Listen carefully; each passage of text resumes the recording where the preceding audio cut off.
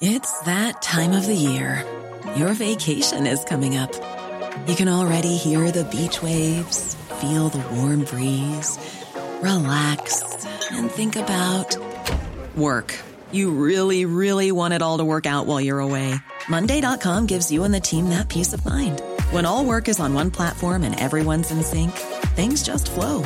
Wherever you are, tap the banner to go to Monday.com. Ready to pop the question? The jewelers at BlueNile.com have got sparkle down to a science with beautiful lab-grown diamonds worthy of your most brilliant moments. Their lab-grown diamonds are independently graded and guaranteed identical to natural diamonds, and they're ready to ship to your door. Go to BlueNile.com and use promo code LISTEN to get $50 off your purchase of $500 or more. That's code LISTEN at BlueNile.com for $50 off. BlueNile.com, code LISTEN. LMFM Podcasts. With CNC Carpets, we bring the showroom to you. Or you can book a personal consultation at our fabulous new showroom in Moortown, Dromiskin. Call 087 660 40 237 or visit our website at cnccarpets.com to book an appointment. CNC Carpets, for all your carpet and wood flooring needs. You're very welcome to a brand new week of Late Lunch on LMFM Radio, and we do start this week on a really sombre note because news reaching us earlier today of the passing of Slav Vavro. You may remember back last year in the springtime I undertook 40 days and nights for Slav to raise awareness again of his situation, and we raised lots of money and upped the profile for the young lad, and the money all went directly towards his care, but it just wasn't to be, because yesterday he passed away at the age of 17, and he'd been battling with cancer since 2018, the guts of 5 years, and what a fight he put up, Louise. He was just such a remarkable boy, wasn't he? Yeah, it's awful, awful news. And just thinking there, like, he was diagnosed, he had no teenage years, really. He spent them fighting the rare form of sarcoma that he had, and he did everything he could, and his mother did absolutely everything. Yes. You know, she could, and the family, just to help him. They went to the ends of the earth. That's the tribute I'll pay them. They did everything they could. They brought him everywhere they could. They kept trying and trying different options. And she wouldn't give him any processed food, all organic. They bought an oxygen chamber. They did absolutely everything they could to extend his life. And, you know, almost 5 years it has been. But when I met him, for people who might know him, I met him on a number of occasions. You know, he was such a quiet lad, reserved, humble. Lovely smile. Quiet, grateful, very grateful for everything that was done for him, and always tried to get back. I know that he did attempt to go back to school. As you said, he had no teenage life at all, but he tried to go back to school and stay in touch with his friends. And my God, it must have been a lonely time as well for him within himself when you think of him. And I always, whenever I hear Lego, I will think of Slav Vavro forever. Yeah, me too. And isn't it an irony that the shop opened just in Dublin last week? He loved Lego. He just really the did. Simple things. That's all he wanted. And so many people were so good in sending him sets. Yes. You know, he never seemed to get bored of Lego. No, never. And you know, we did our little bit here in LMFM Radio. I think of people like St Margaret's, Celtic Supporters Club, and Adrian Hillman and the crew there, what they did. Drogheda Dolls, Natalie Kelly will be talking to in a while, and their huge effort on his behalf. And so many others. You could just keep going on. And even, you know, after you did those 40 days and 40 nights and raised so much, you know, even weeks later, people were still, you know, contacting you and contacting LMFM wondering, how is he? Yes. You know, how's he getting on? It was still very much in their thoughts. And he had what would you call remission periods as well, where he was better than others, but still it was always there. That was always with him, and he had to live with it. And each day he'd waken up, God, he wouldn't know what that 24 hours would bring. But I do want to mention his family, his dad Vlad. his mother Nadia, his brother Vlad Jr. and his sister Michaela, and all of the family who were right behind him as well, but especially his mother Nadia, who herself went through very difficult times very recently as well. She wasn't well at all herself, but it never deterred her from supporting our son and keeping him to the forefront. She never allowed his message to fall back and be forgotten. Never, ever, and ever. Every cent raised went to his care. I mean, the poor woman a number of times broke down on the side of the road in a car like that. Just, you know, that fixing the car wasn't important. It was all the son the whole time. It was all about him. It was all about Slav all the way. And, you know, it's shocking to think that he's gone. When you contacted me early this morning, I couldn't believe it. I know, it's awful. I was deeply touched. I really was, because I remember those 40 days well, and every day I told you I thought about him and I prayed for him and I hoped. And I remember saying to him and his mum out in the hallway of LMFM here, I said one day, and they were thanking us profusely, and you, all you out there who came forward with wonderful donations, unbelievable donations. I said to him, we can give you all this, but I only want to give you one thing, Slav. I would love to be able to give you your health back.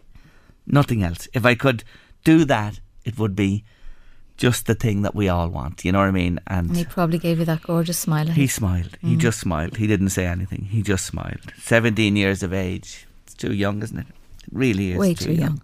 Way too young. Today on Late Lunch, we remember a fantastic person. What a battle he fought. He fought the good fight. But Slav Vavro passed away yesterday, and we remember him and his family with this.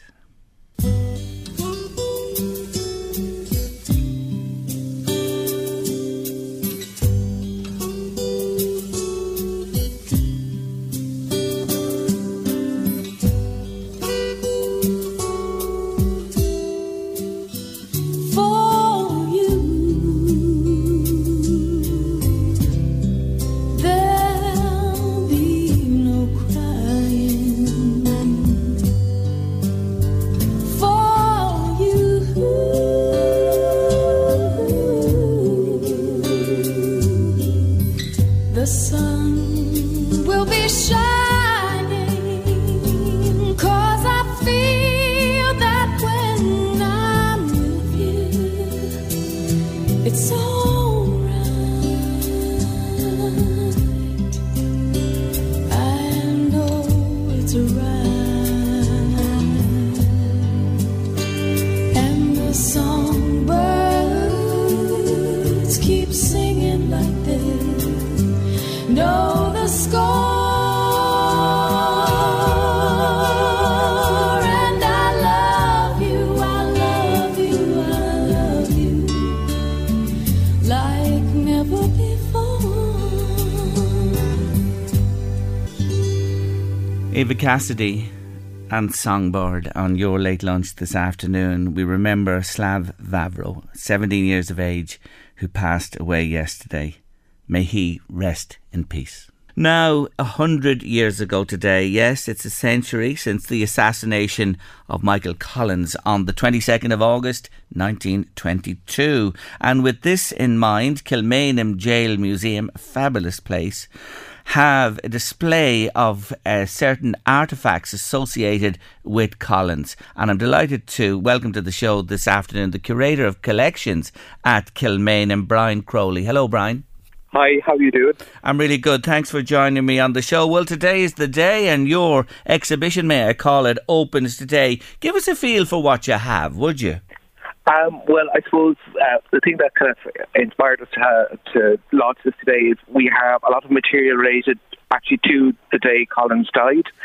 So we have some, for example, a note that he wrote to Lady Hazel Lavery, which he wrote but never got to send, which was found on his body, and it and a number of other items, very personal items, were given to her by Collins's sister. So we also have a lock of his hair, which we believe was taken after his death. We also have this the religious scapular he was wearing at the time he was shot, and we also have, kind of interesting, we have a letter that Sir Shane Leslie of Castle Leslie fame up in Monaghan, he had written a letter to Sir John Lavery about some paintings he had on display in London, including a portrait of Hazel and a portrait of Michael Collins. And apparently she had shown this letter to Collins, and he asked if he could hold on to it. And it was found on his body as well. So that was sent to her by Collins' sister. So we have these kind of, as I said, a number of very intimate objects related to, and personal items related to the day he was killed. We also have one or two very significant items in terms of his general career as well. So we have a silver hairbrush with his name, with his signature actually engraved on it, that was given to him by his fiancée, Kitty Kiernan. And we also have his army stick, which was a kind of a ceremonial silver tipped, looks like a walking stick, but was actually part of his uniform as a general in the new National Army. And it's the one that, in that very famous photograph of him in uniform, you can see he's holding a walking stick. That kind of explains why a man in his very early 30s would have had a walking stick, but that was kind of part of his ceremonial uniform. God, you have some lovely items indeed. I'm sure this question has been put so many times. The fascination with Collins and the mystery around his death, it endures a century on. Yeah, no, he's definitely, like even in terms of our own experience with this display, we certainly have got kind of nearly an unprecedented reaction to anything to do with Michael Collins. I suppose it's the fact that he was kind of young and very charismatic, and I suppose there's also the romance of people who do die young, and he also inspires, I think, a lot of what if he had survived? Would things have been different? Would we have lived in a different Ireland? So it's kind of interesting just to see. In many ways, the fascination seems to be growing rather than anything else. Because as I said, like there's few other figures that would inspire the same level of public interest as Collins. Yes, and I can see that as well from trying to book a visit to your place, because it's near nigh impossible over the coming days and weeks, and you're very heavily booked. Yeah. So the tours of the jail are, they get booked out very quickly. But just to say to people as well, we do have a very significant historical collection on display here, and admission to see that is free and no booking is required. So if you just want to come and see the Michael Collins material and just visit the museum, if you just turn up at the front door, there should be no problem coming in. And we have, we have a number of permanent displays of historical material, and we've two other Civil War exhibitions on at the moment. We have an exhibition of drawings done by a man called Alf McLaughlin. He was a nephew of the Pearses, and he was a prisoner in Wellington Barracks and Hare Park and Mountjoy on the Republican side. And we have this amazing collection of 39 drawings and portraits, mostly of his fellow prisoners. So we've that on display, and then on the other side, then on the Free State side, we have this, again, really fascinating banner. It was a silk banner that was commissioned for the takeover of Portobello Barracks in May 1922. And initially it was embroidered with the names of 9 men who had been killed during the War of Independence. And I think it was their way of kind of remembering them at this moment, I suppose, of triumph. But then subsequently 3 other names were added to the banner. 2 of them, they're Free State soldiers who were killed during the Civil War, and the third one is a man called Denny Lacey, who was a Republican who was killed during the Civil War. So I think this was kind of maybe a gesture of reconciliation on behalf of the Free State side. So we have this kind of material on display as well, and I suppose it shows just what a complex period it was at the time, and it's so interesting just to see, these objects that you see in photographs, like the walking stick or like that banner. You can see it in the footage of the takeover of Portobello. It's just amazing when you see them. You can see it in real life as well beside it. It's wonderful. So the message today is the Michael Collins, you don't have to book. You can go up there, show up at the door, and you'll go in, and all those other things are going on as well. But and you can see them as well. Yeah, I have to say, and I say this to my listeners, go and see it. But I have to say, a guided tour is something special. They will become available as the autumn rolls out and into winter, won't they? Yes. yes. Yeah. Oh, yeah. No, like we're putting them up all the time. So if you just keep an eye on the website,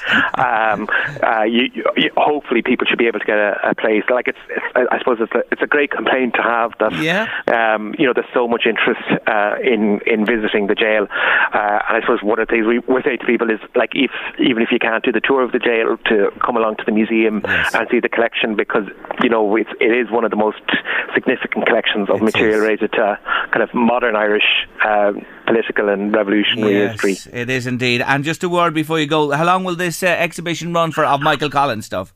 It'll be on display till the end of the year. Great, that's fantastic. Thank you so much for joining me on this special day, Brian. Take care of yourself. Thanks a million. Bye bye. That's Brian Crowley there, who is Curator of Collections at Kilmainham Jail Museum. Go see it, it's well worth it, and do book the tour if you can. Thank you so much for all the lovely messages about Slav. Yes, Slav Vavro passing away yesterday, and there are too many of you just to mention you all individually, but the messages are all similar. They really are similar. People are so sad to hear of his passing, and thank you indeed for your lovely sentiments. We appreciate them all, and we'll pass them on to the family, I promise you.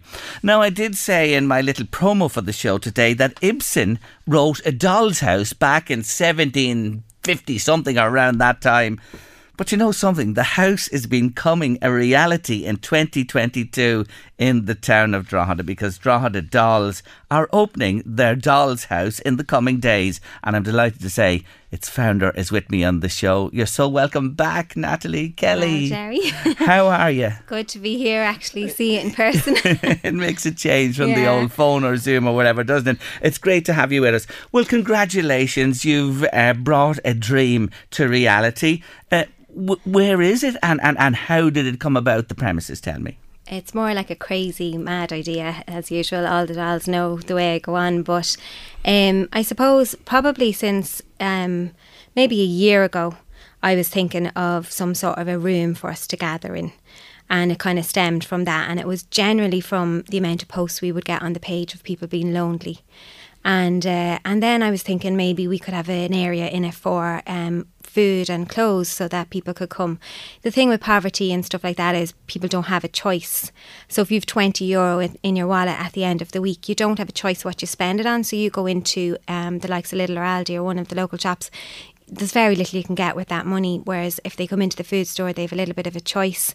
If they come into the because it's all free, and they come into the clothing store, just because you're on the poverty line or down in your luck for a couple of months or weeks, it doesn't mean you have to get seconds. So there's brand new clothes in the store as well, in the shop, in the Doll's House. So it came from that kind of feeling of, well, why does someone who's on the poverty line deserve a bag of seconds when, and it's also to try and empower people as well on the poverty line who have no choice to be on the poverty line. Do you know what I mean? So it's all about empowering these women and anyone that we come in contact with in the Doll's House.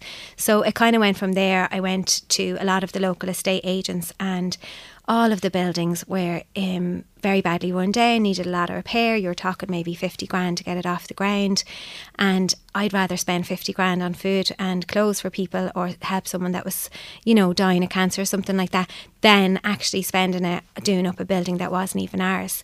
So I had seen down in Workspace in Majority Street, I'd seen an ad for a place down there, and I never really used my name. I always say Jane Kelly. My name's Natalie Jane Kelly, so it's not, I'm not looking for any kind of favours or anything. And the minute I walked in, I met a lovely man, Gerard McClink, Gerard McClink, he's the manager down there, and he looked at me and he said, I know you. And I said, oh no. And he said, your group donated 11,000 to the Trader Lodge, and I'll look after you. So there it was, we had our house. So Moralty Street is where you are, in the Workspace units. Yes, there. I'm very grateful to Paul Lappin, the landlord down there. He's given us really good discounts, and we were able to fundraise on the page. We got 10,000 in 10 days, and we were able to pay for our rent up front for the year. and our electricity and also the rates and the insurance. So it just means that I don't have that worry, that we have it for the year, and we can concentrate on doing lots of good in it in the year. And if people like it, then hopefully they'll donate to the cost of it next year. Yes, so and this isn't, like, you said, a space where people can meet, you know what I mean, and people who are lonely, and now it's become by extension much more than that, because as you said, you have your shop there in the place, you also have a kitchen. You have a kitchen in it as well, boutique shop, food store, and a place where people can have a cup of coffee and that as well. So this is a significant addition to the life of Drogheda and the greater Drogheda area. Like, we're very much an online community. We started out online.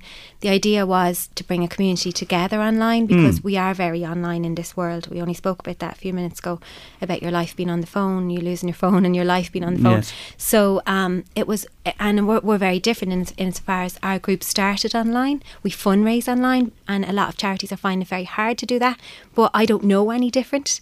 So, and now I'm trying to bring it a little bit into the real world, because there's a need. There's a genuine need in Drogheda and every other town in Ireland, I'm sure. There's loneliness, and it's the biggest thing. I went out to a woman's house. She hadn't seen one single person in 3 weeks, not one single soul. And that is heartbreaking, and nobody rang her, nothing. And there's people like that everywhere. So if she felt, okay, there's a place I can go down on a Tuesday and have a cup of tea and maybe meet a friend, and that's what it's about. So there's that. It's bringing the online world, I suppose, into the real world. And so the loneliness is a big thing, the poverty. And I think with the cost of living and everything this year going so highly up, we'll probably be very busy at Christmas. You are going to be busy, that is for sure. Yeah. So for the year ahead, are you guaranteed supplies? You mentioned some of the stores and multiples who are going to back you, and with donations, that will that continue for the year? Will you be able to stock your shops? I hope on so. That basis? Like, I really, it's not that I don't have a plan, but I'm relying on people's kindness all the time, and people really shock me in the way that they would just come up trumps. Like, the dolls are just unbelievable. The things that I'm sure over the weekend we'll have lots of donations of food. We're just doing dried food at the moment because it's easy to store and all that. The boutique is full to the brim, and we do have, I'm very lucky, there's a girl that offered me a storage unit. She's actually one of the girls on the committee, and she's offered me a storage unit out in her house, so we can actually keep the seasons. So, we have like the winter stuff out there at the minute, we've the autumn stuff out, and we can rotate it. And we have it all packed really well and everything. So I hope to God, like, it's that people in the town and lots of the companies do actually get on board. I've emailed some of the companies. I emailed every single councillor in the town, and 3 of them donated to the cause. And I was very grateful to Michelle Hall, Joanna Byrne and Paddy McQuillan for those donations. So it's really important to back something like this. Like, if I see somebody, there was a young girl starting a youth club up in Walsgrove. There was those guys, that were doing the men thing for men's mental health.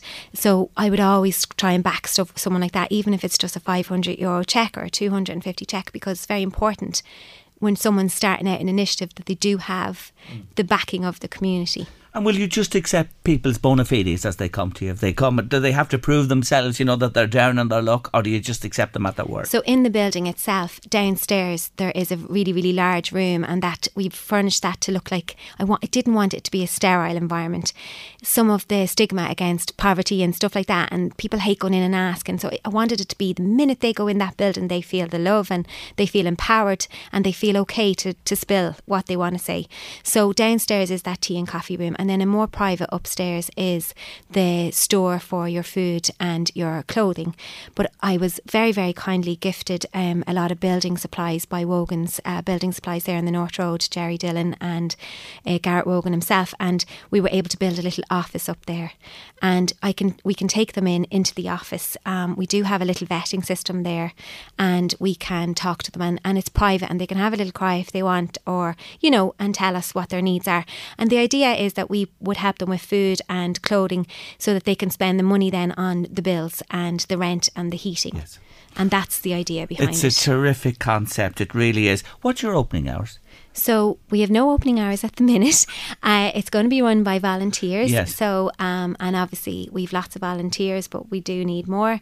And at the moment we're just doing the open house this weekend coming. Yes. And we're going to do a coffee morning, and we're literally going to take it from there and see how it goes. It'll be organic. It'll develop. Exactly. I try to do everything like that. I didn't plan out to do this on the Drogheda Dolls page. I didn't plan out to do kind of where it's going. I'm just going with it, and I'm listening to people, and that's the thing. I'm trying to listen to the community, what they want, what they need, and the Dolls House is really from listening, and this is what we came up with from listening. There is a little till in the shop, and we've little kindness notes there, so when they leave that they get a little kindness note.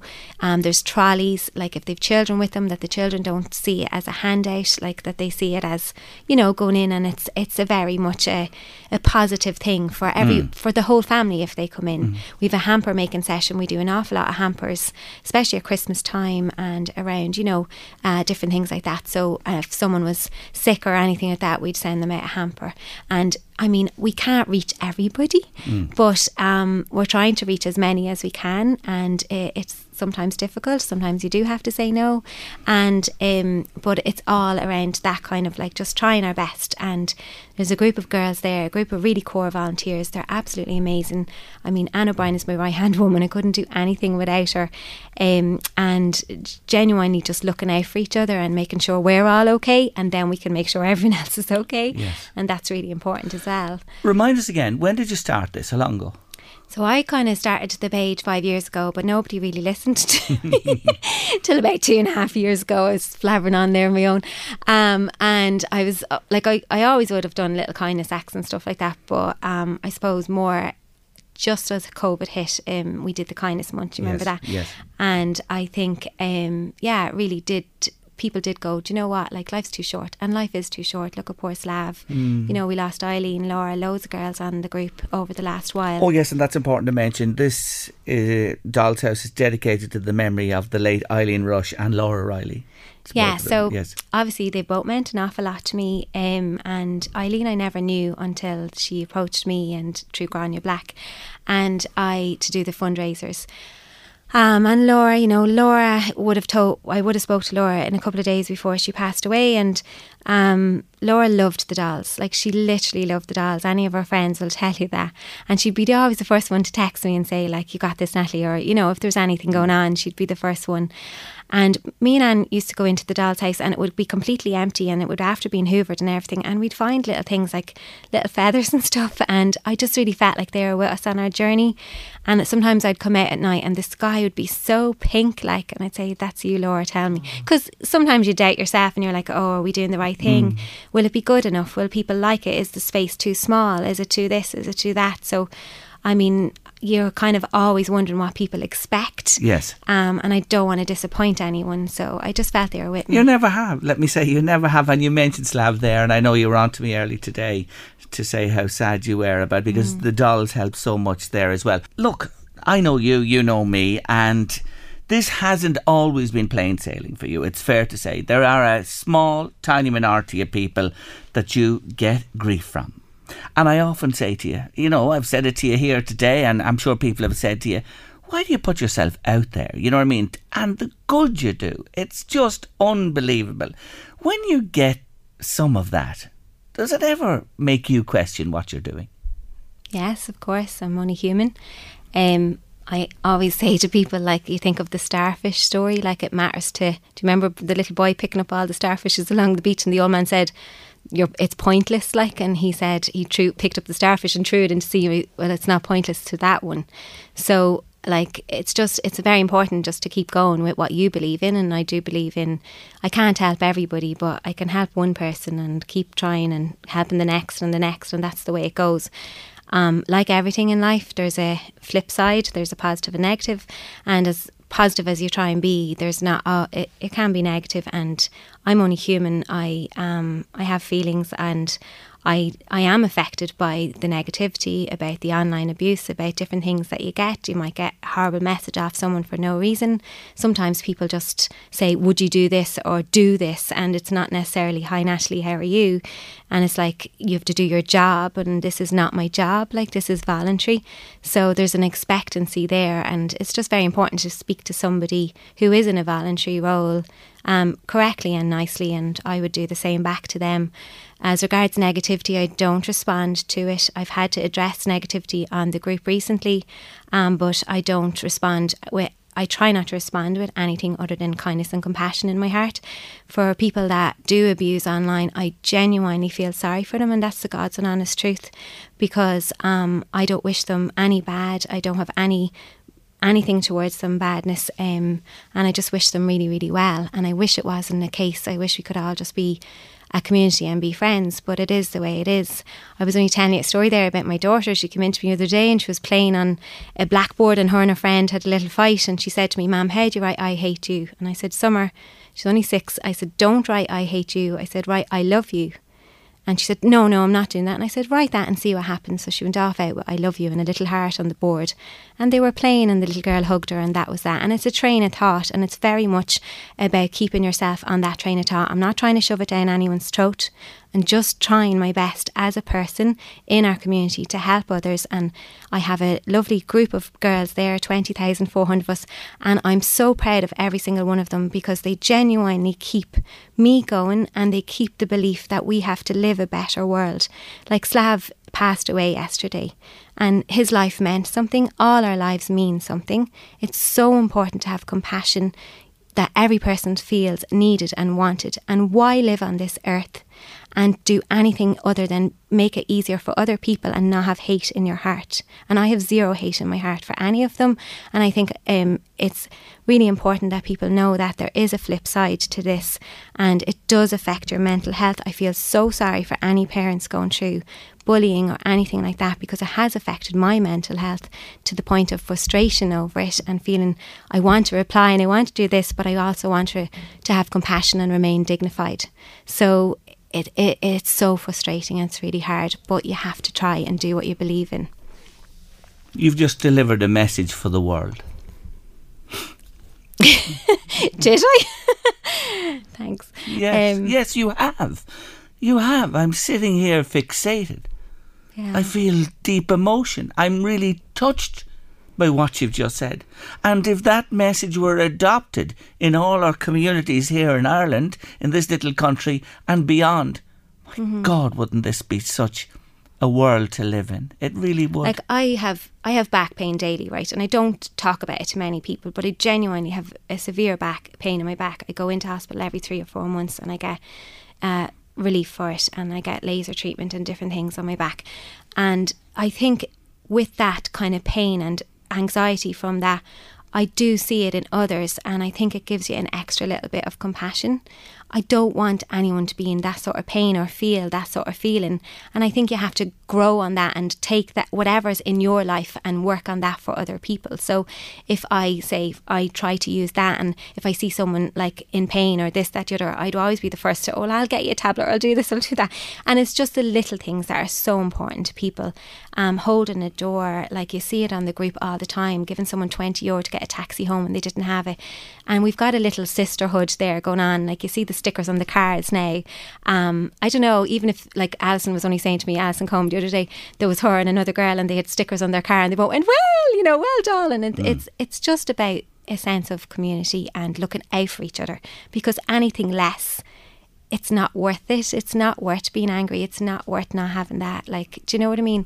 Life is so short. It is, and that's what we go around like ants, nearly like ants. If you watch them in the wildlife, things, David Attenborough, and that the way he analyses them and they work away. And nearly at times we're like that ourselves, and we don't realise this is a finite existence that we're on and journey here.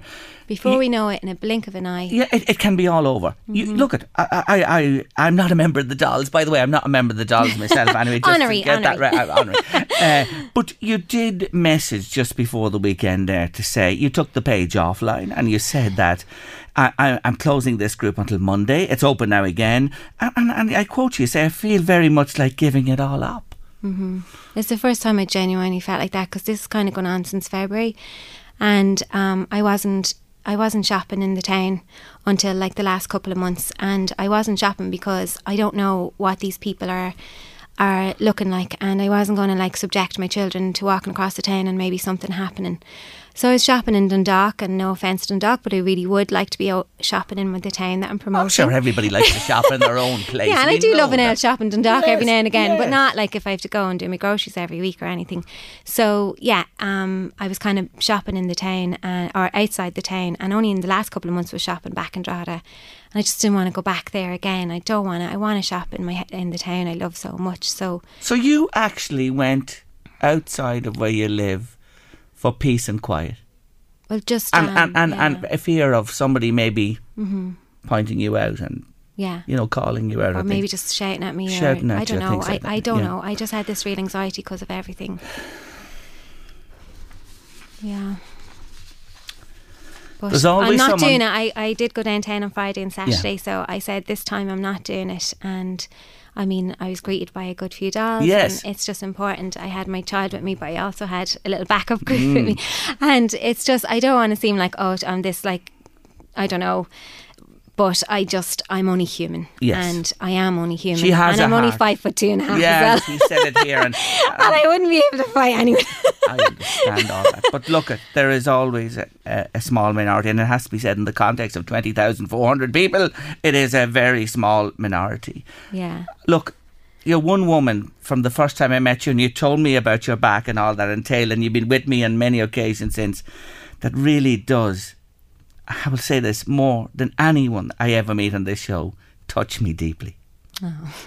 And I want to say this to you. I could see her tears. I was like, don't start, Jerry. I want to say this to you. Keep on doing what you're doing, but mind yourself. Mind yourself and your family. It's a very important thing to say. When does the house open? So it's open Saturday and Sunday, and it's 12 to 5 each day, and everyone's invited to come down and have a look and have a cup of tea, and hopefully it's the start of something amazing. It certainly is, and you are some woman, Natalie Kelly, for one woman. You're fantastic. You really are. Thank you for joining me today. Congratulations and best wishes with the house. And just for you, you're like myself. You love her, don't you? I do. It's Miss Kylie Minogue for Miss Natalie Kelly. God bless you. Thank you.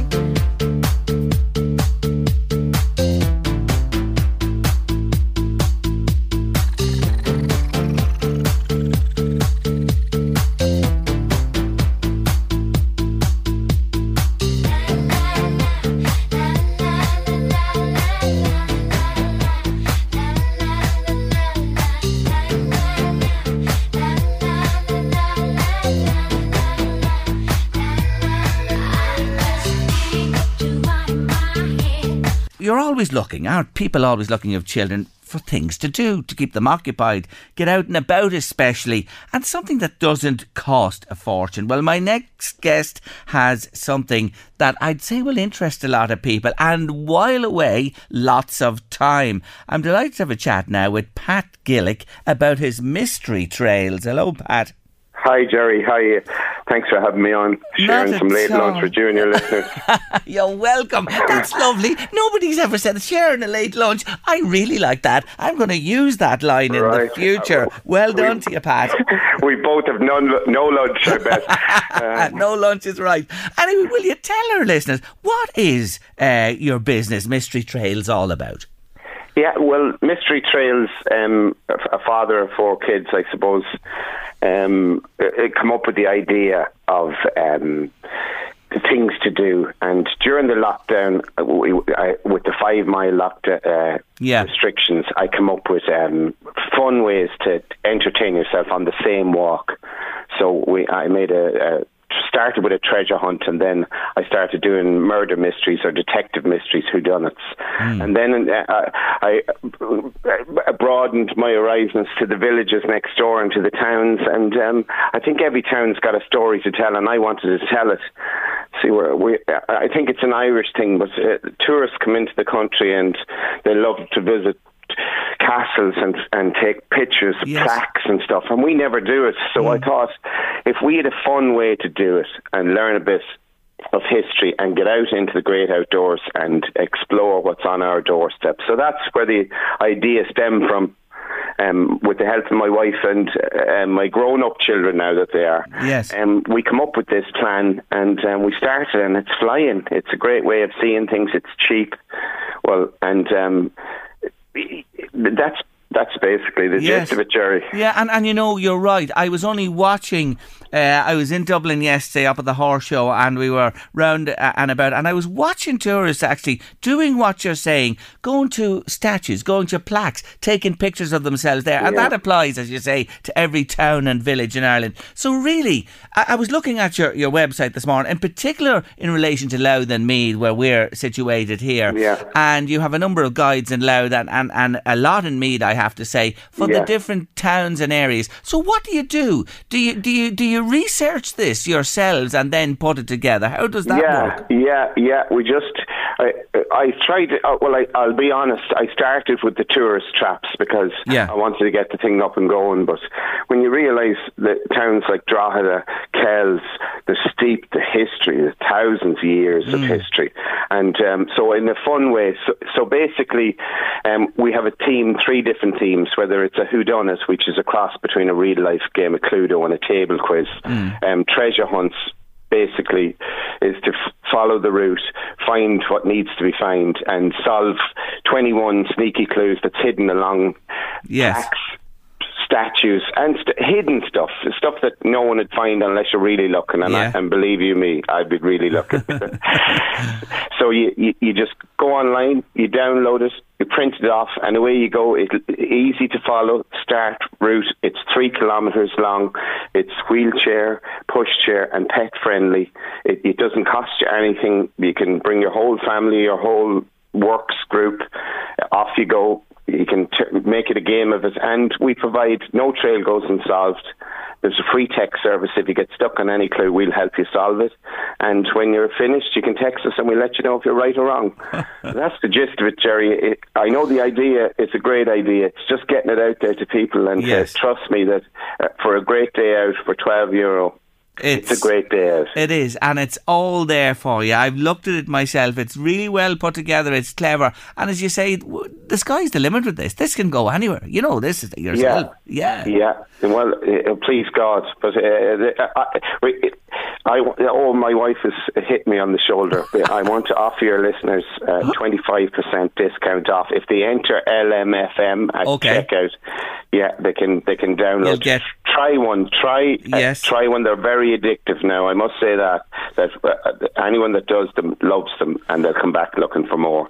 And you don't need children. Treasure hunts, are designed for the younger person. It's more of a hide and go seek game, but they need adults to solve the clues. It's a family. It's designed for family, couples, your friends, a group, to turn an afternoon walk into an adventure. You'll really enjoy them, trust me, and that comes with a guarantee.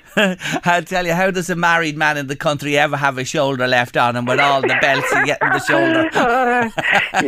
Or 3 daughters, so there you go. I deserve to be out and about, don't I? You do indeed. You deserve to go on a mystery trail yourself, to be honest with you. But look, we like this. We spotted it and we really like it, and that's why I wanted to have a wee chat with you today. Thanks, just Jerry. to let people know about it, because it is, people are always looking. I know this, when you have children, what do we do? Where are we going? What's next? And here's something that is really innovative and will open up a vista on your local area, or if you're visiting anywhere, you can pick it up as well. So online it is mysterytrails.ie. That's it, Jerry. Thank you. Thanks very much for joining me, Pat, today, and I wish you all well with it. You're very good. Thanks, mate. Take care of yourself. Bye-bye. That's Pat Gillick there. Worked in Drogheda, actually, for a long part of his career, based in Virginia and Cavan. Now, check them out. They're fascinating. mysterytrails.ie if you're looking for something to do, especially this last weekend before the schools get back into kilter. But sure, look, it'll be lovely weather as well, September and October, please God, to go on a mystery trail. I'm sure you remember the sinkhole opened, part of the pitch disappeared, and Maharat Clune had no place to play, and we spoke to them on Late Lunch back then. Well, today the news is good. They have a new pitch and they're back playing on it, and I'm delighted to say hello to the chairperson, Frances Jones. Hello, Frances. Hello, Hello, Jerry. How you doing? I'm really good. Well, congratulations. You're back up and running again. I suppose for listeners, where are you? Where are the new grounds in relation to where you were? Well, they're not that far away from the old grounds. They're further as you head on between Carrickmacross and Kingscote. They're the Kingscote side of where we were, on the opposite side of the road, beside Maratoon Service Station. Oh, yes. I know that myself there, and that's a good landmark for anybody. And Francis, the $64 million question, there's nothing beneath the new pitch now, is there, that's going to give way? No, there's nothing beneath it. It's quite safe, so it is. It's safe. And tell us this, in the days of immediately after, should I say, when the sinkhole opened, it looked bleak. You know, suddenly your pitch is gone, it's unplayable. Where have you been in the interim as vagabonds? Yeah, like when it happened, it's coming up on 4 years ago now next month. When it happened, it was, as you said, things were bleak for us. But we had to get ourselves organised and set up a temporary training grounds for training and playing juvenile matches. And our senior teams, both men and ladies, were borrowing pitches all around us. We were grateful to every club, both within our county and the surrounding counties, for offering their pitches when we needed them. So the GAA community came together and came to your aid and helped you stage all your matches, and it didn't interrupt you too much, bar the inconvenience, I know, of travelling to the different venues. When you get a new site, does it take long, to lay the pitch and develop it? When was the pitch laid that you're now playing on? The pitch actually it was sold on the 9th of September last year, so it was. So it's just come up on 12 months since it was sold, but there's a bit of groundworks and all that. It took a bit from start to finish, 18 months. That's from start of construction. Yeah. Not bad at all, I have to say. Not bad, no. No. And it's took well since September last year to open now. Who did you play in the first game back? What happened? We played New Hamlet in the championship, so we did. But listen, the facilities were good, but the result wasn't the best for us. But that'll come. It'll come, of course, with time. Wasn't it just a joy to be back there? And I'm sure there was a pep in everyone's step. Oh, there was. Like, we opened it last Monday for our members to come and for all the young kids to bring a ball and have a kick around, and it was great. It was a great vibe, and as you said, pep in the step of everyone. Look, it's a real good story, and you're sorted now. By the way, back where you were, anything happened with the sinkhole since, or is it just the way it was? No, just the way it was, Jerry. So it is. When you left it, there you are. Yeah. So all the ground survey done, the rock solid beneath you, and now you have the foundations to go on and lift all those trophies. With the help of God, Francis, thank you for joining me on the show today. Take care of yourself. No problem. You're welcome. Bye. That's Francis Jones there. Maharat Clunes, chairperson. They're in their new grounds. Yes, I knew the Do Hamlet result just didn't go their way, but that's only a small thing, or a small bump on the road for them, please God. Louise, first time, it took me a long time to get to the Dublin Horse Show yesterday. Oh, look at you. What a day we had. What a day in weather as well. Look at me face. Look at the sun was beating down on me in the main stand. I have to say, the biggest thank you to Flor Madden, who looked after us yesterday so well. Flor, we had such a day. It was just unbelievable. A day we'll never forget. It's unbelievable. You can't really grasp it, Louise, till you're there. All that's going on, all the different rings and related equine matters, the stalls that are there, and then of course the main arena. It was great competition yesterday for the Puissance Larise, the big prize individually. Now we won the Aga Khan on Friday in a jump off against France, but yesterday it went 7 horses out of the 40 went into a jump off, for the title. And we were there. All the Irish were there right to the end. We were just pipped again. France won the big individual yesterday, so we won the team on Friday. They're probably one of our main competitors. They are. But there was horsemen and women from all over the world there, and to see them at close quarters firsthand was just simply marvellous. Great day, and thanks again, Flor. Really, really appreciate it. Hey, I was looking in one of your stores magazines the weekend. The one you don't go into.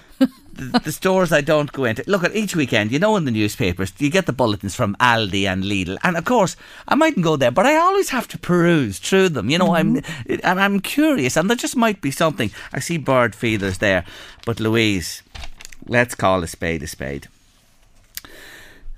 There are really some useless things stocked, aren't there? Would you admit that? What are you talking about there now? Well, do you know what I'm looking at here? a winter fleece plant cover for $3.99. Protect your plants from cold wind and rain, intense sunlight and pests. Permeable to moisture, light and airy. It's like a plastic bag over the plant. $3.99. Now, is that not the most useless thing you ever came I'd agree across? with you there. Yeah, I couldn't see in the name of point God. of that now. And I want Unless you were, absolutely adored your plants and it was worth maybe €10,000 or something. There was gold in it. Give me a break. Lord, give me patience. I'm looking up to the heavens here. And then I saw this. Listen to this. The headline says, keep spiders away. It's called a spider catcher. Let me read the little spiel with it. Easily removes spiders, moths and crane flies from hard to reach ceilings and corners without harming them. Now, I like the without harming them. But I'm looking at this thing for $9.99, a tenner. I love it. What? I'd buy 2 of them. One for downstairs and one for upstairs. Actually, I'd buy 3, one for under the bed. Oh, absolutely. It'd save me roaring for my son or my husband every time to get rid of them or folks yathering them or getting the Hoover. Folks, help me here. Please help me. The Hoover up on the ceilings. Is there anyone out there who'd buy a spider catcher for a tenner? Is there anybody in late lunch land would spend a tenner on a spider catcher? It's a great idea. You didn't like the egg slicers. Well, no, I don't say that. No, I can't say that. I sort of laughed at them when I saw them. I said, God, did they do these anymore? Because I thought they were relics of ancient history. But come on. Keeping spiders away. A spider catcher, €9.99, 086 1800 658. Is there anybody out there would speculate a tenner on a spider catcher? Apart from me. Louise is spending 30 on them. She wants 3 of them for her house. Spiders, are you afraid of spiders? Yes, I don't do spiders. Spiders are God's creatures. They're very lucky. They were close to Christ. They really are. And whenever I see them, I'd never harm a spider. I'd catch them, but I have ways of catching them without a spider catcher. Well, I can't. Catch them in my hands. No. What? No. Not a chance would I put a spider in my hand. Honest to God, if my kids even said, here, ma'am, look at the spider, I would run. Like Speedy Gonzales, gone. I have to say, I smiled and I said, I'm going to talk to Louise about that on late lunch tomorrow. Anyway, the spider catcher. And what was the other thing? You ever want to get rid of me, just put a load of spiders in front of me. Winter fleece plant covers. It's nearly like getting compassionate leave for your pet. Don't get me started again. 086 1800 658 by WhatsApp or text. Want to say hello to a big fan of Late Lunch on LMFM radio, Margaret. Hello, Margaret from Sandpit. Margaret from Sandpit. I know she listens to us every single day of the week, doesn't she? She does, yes, Louise. absolutely. Loves the show and delighted that you're tuned in to us. And thanks. Such a lovely lady. Yes, and thanks for the lovely words and the compliments. We really do appreciate it. Anyway, Margaret, just for you on Late Lunch, as we head to news, weather and sport at 3 o'clock, it's Paul Simon, me and Julio down at the schoolyard with a spider catcher. Here we go. The mama pajama rolled out of bed and she ran to the police station.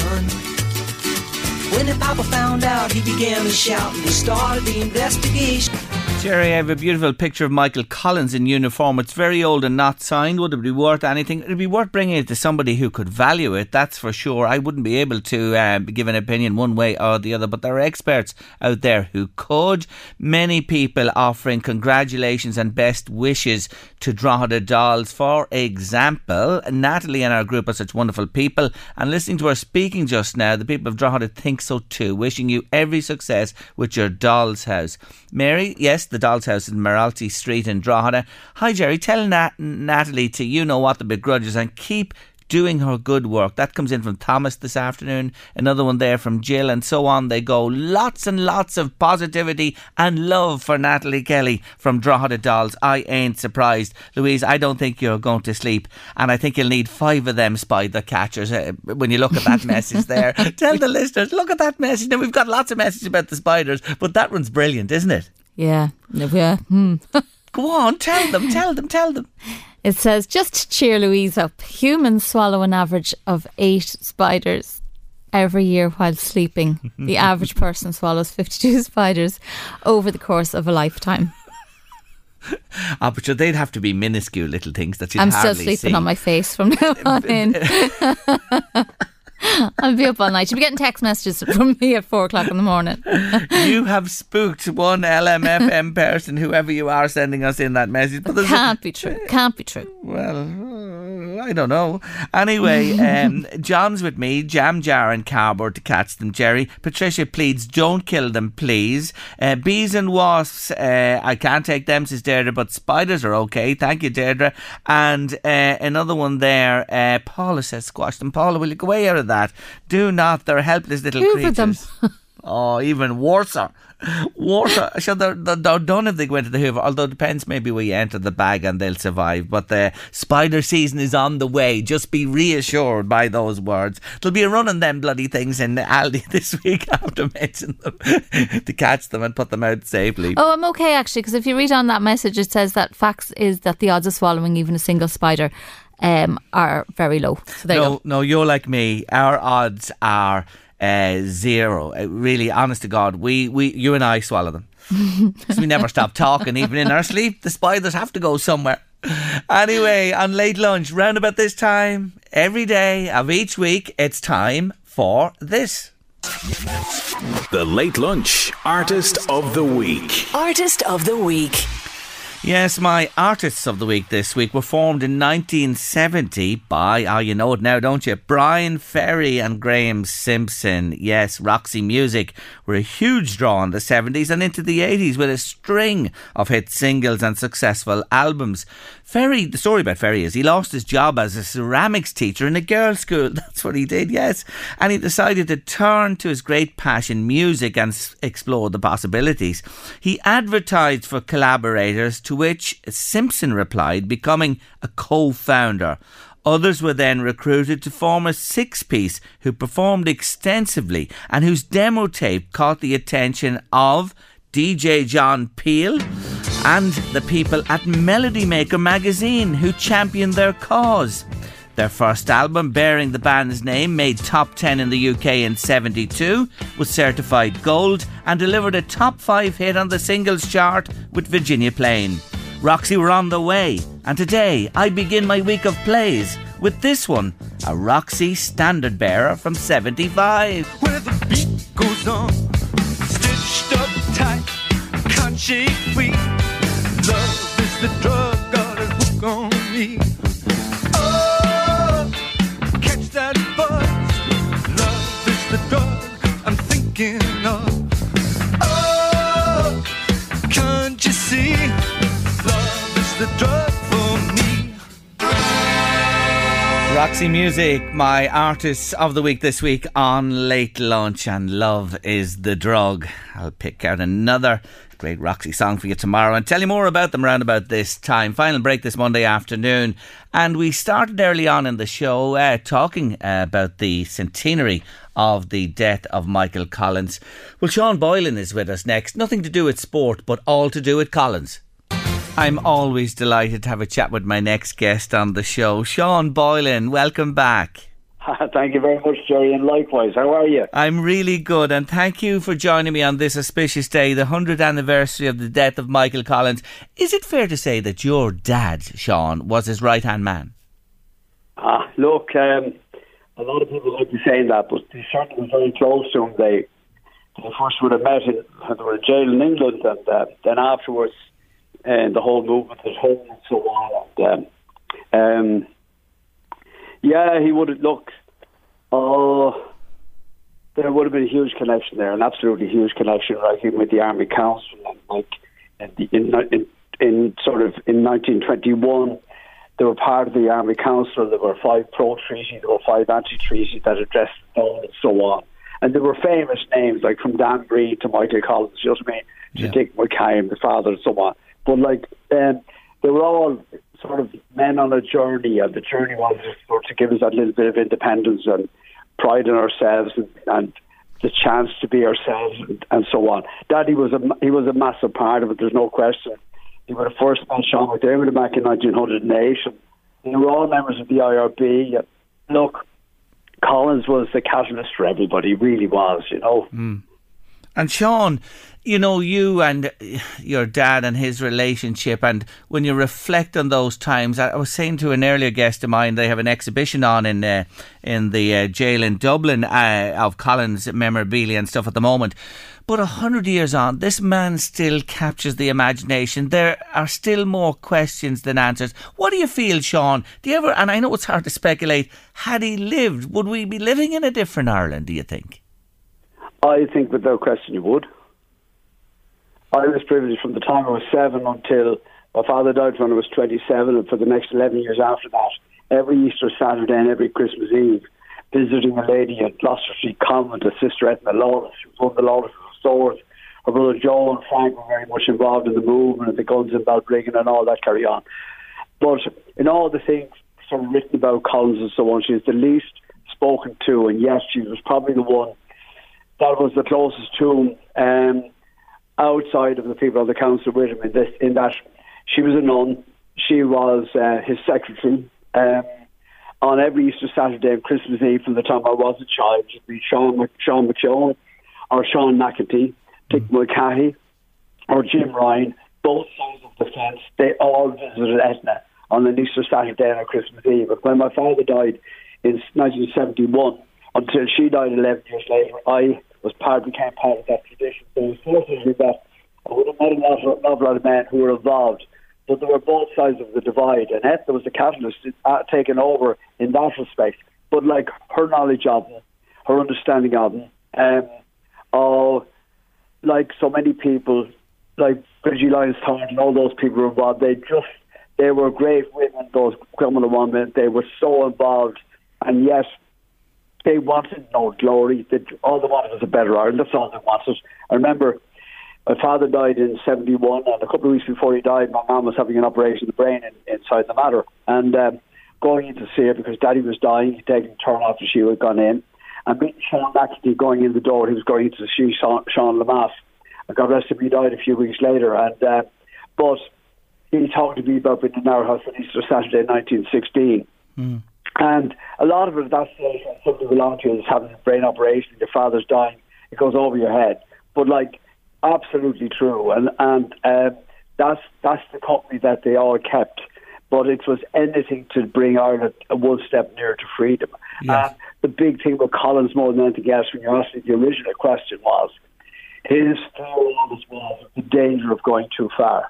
The danger of going too far. And that was absolutely vital, because when that truce came along, and then that treaty came along, and Comet and Guiney picked him up at in Dunleary. Comet and Guiney was a brother of Dennis Guiney. You know Cleary's? Yes. Yeah, Guiney's, yeah. And there's Guiney shop and then Cleary's and so on. And he was, and Fergal generally said, a lot of people against you. He said, I know that. And what raised Boyd? And Boyd is rich. I don't give a damn about the rest. But that was an amazing relationship and so on, even down to the day before, partying with him on his way down to Cork.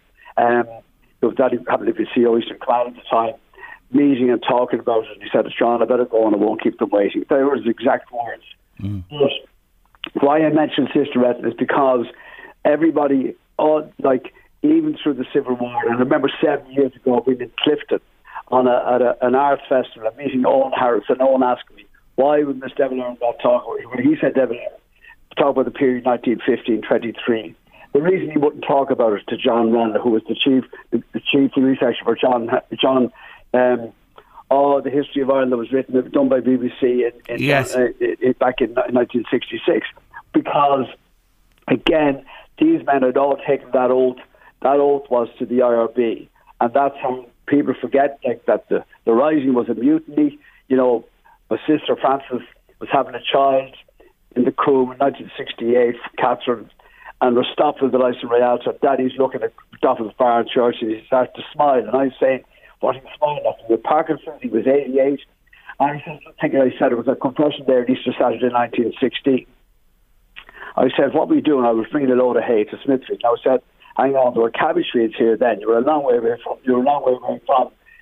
from Smithfield. And of course, where he was going was to McNeil's house, because the Rising was on, the Rising was off. Do you understand? Yes. Came across a letter a couple of years ago from Sean Collins abroad, found in Donald Hannigan's house in Dundalk, who was the commander up there. And again, what must have been done, these are all the links that Collins had. And that was the day, the letter was that they had, first time they met was on the 31st of March 1916 in Pádraig Pearse's house in St. Enda's in Rathfarnham. They were both made common from brigadiers as they were called, right? And but there were the links that were there. So would things be different? There would, because Collins had an extraordinarily open mind. He proved that the treaty negotiations. And like when the negotiations were going on, and there was a young man with the name of Winston Churchill, he was like the secretary to Lloyd George at the time. And they couldn't, he was going on and going on and going on. And the famous story goes, Collins says, stop. He said, will you make up your bloody mind, right? And that was the way Collins was. He cut the chase and whatever needed to be done. And he knew when he was doing what he did, he was signing his own death warrant. But if it was a step closer to freedom, then he wanted that. Yes. And that was a passion. And he was infectious and he was contagious. And in this, there was no pettiness in the world in the man. And from a nation that had been suppressed for 700 years, to have a situation like this where you had somebody who was standing up there and a community of people were with them. And it's like Arthur Griffith's funeral the other day, when he was in prison, he appealed to the arts to save our country, our music, our song, our dance. You know what I mean? Yes. And everything was, and that whole culture there, and there were an extraordinary bunch of people. And Johnny, would things have been different? I have no doubt in my blessed mind. Yeah, and I think, Sean, as you said there, he went for what he thought was right. We struck for our freedom. We got so much, and he probably believed himself that it was the stepping stone to ultimately. Even Carson said that. Yes, that 6 months. Yeah, that the whole the island as one would be free. Sean, I have to leave it there today. Thank you for joining us on this auspicious day, as I said. I'm really honoured to be talking to you, Jerry. Not at all. Take care of yourself. Bye-bye, Sean. Bye-bye. That's Sean Boylan there, whose dad really was so close to Collins. Would it have been different? The debate rages on, but he did everything in good faith. He thought he was doing the right thing. We got our freedom, bar 6, but the story rolls on and will roll on for years and years to come. That's it on Late Lunch for this Monday afternoon. Tomorrow I'll be joined by Caroline Horgan. What a lady she is, and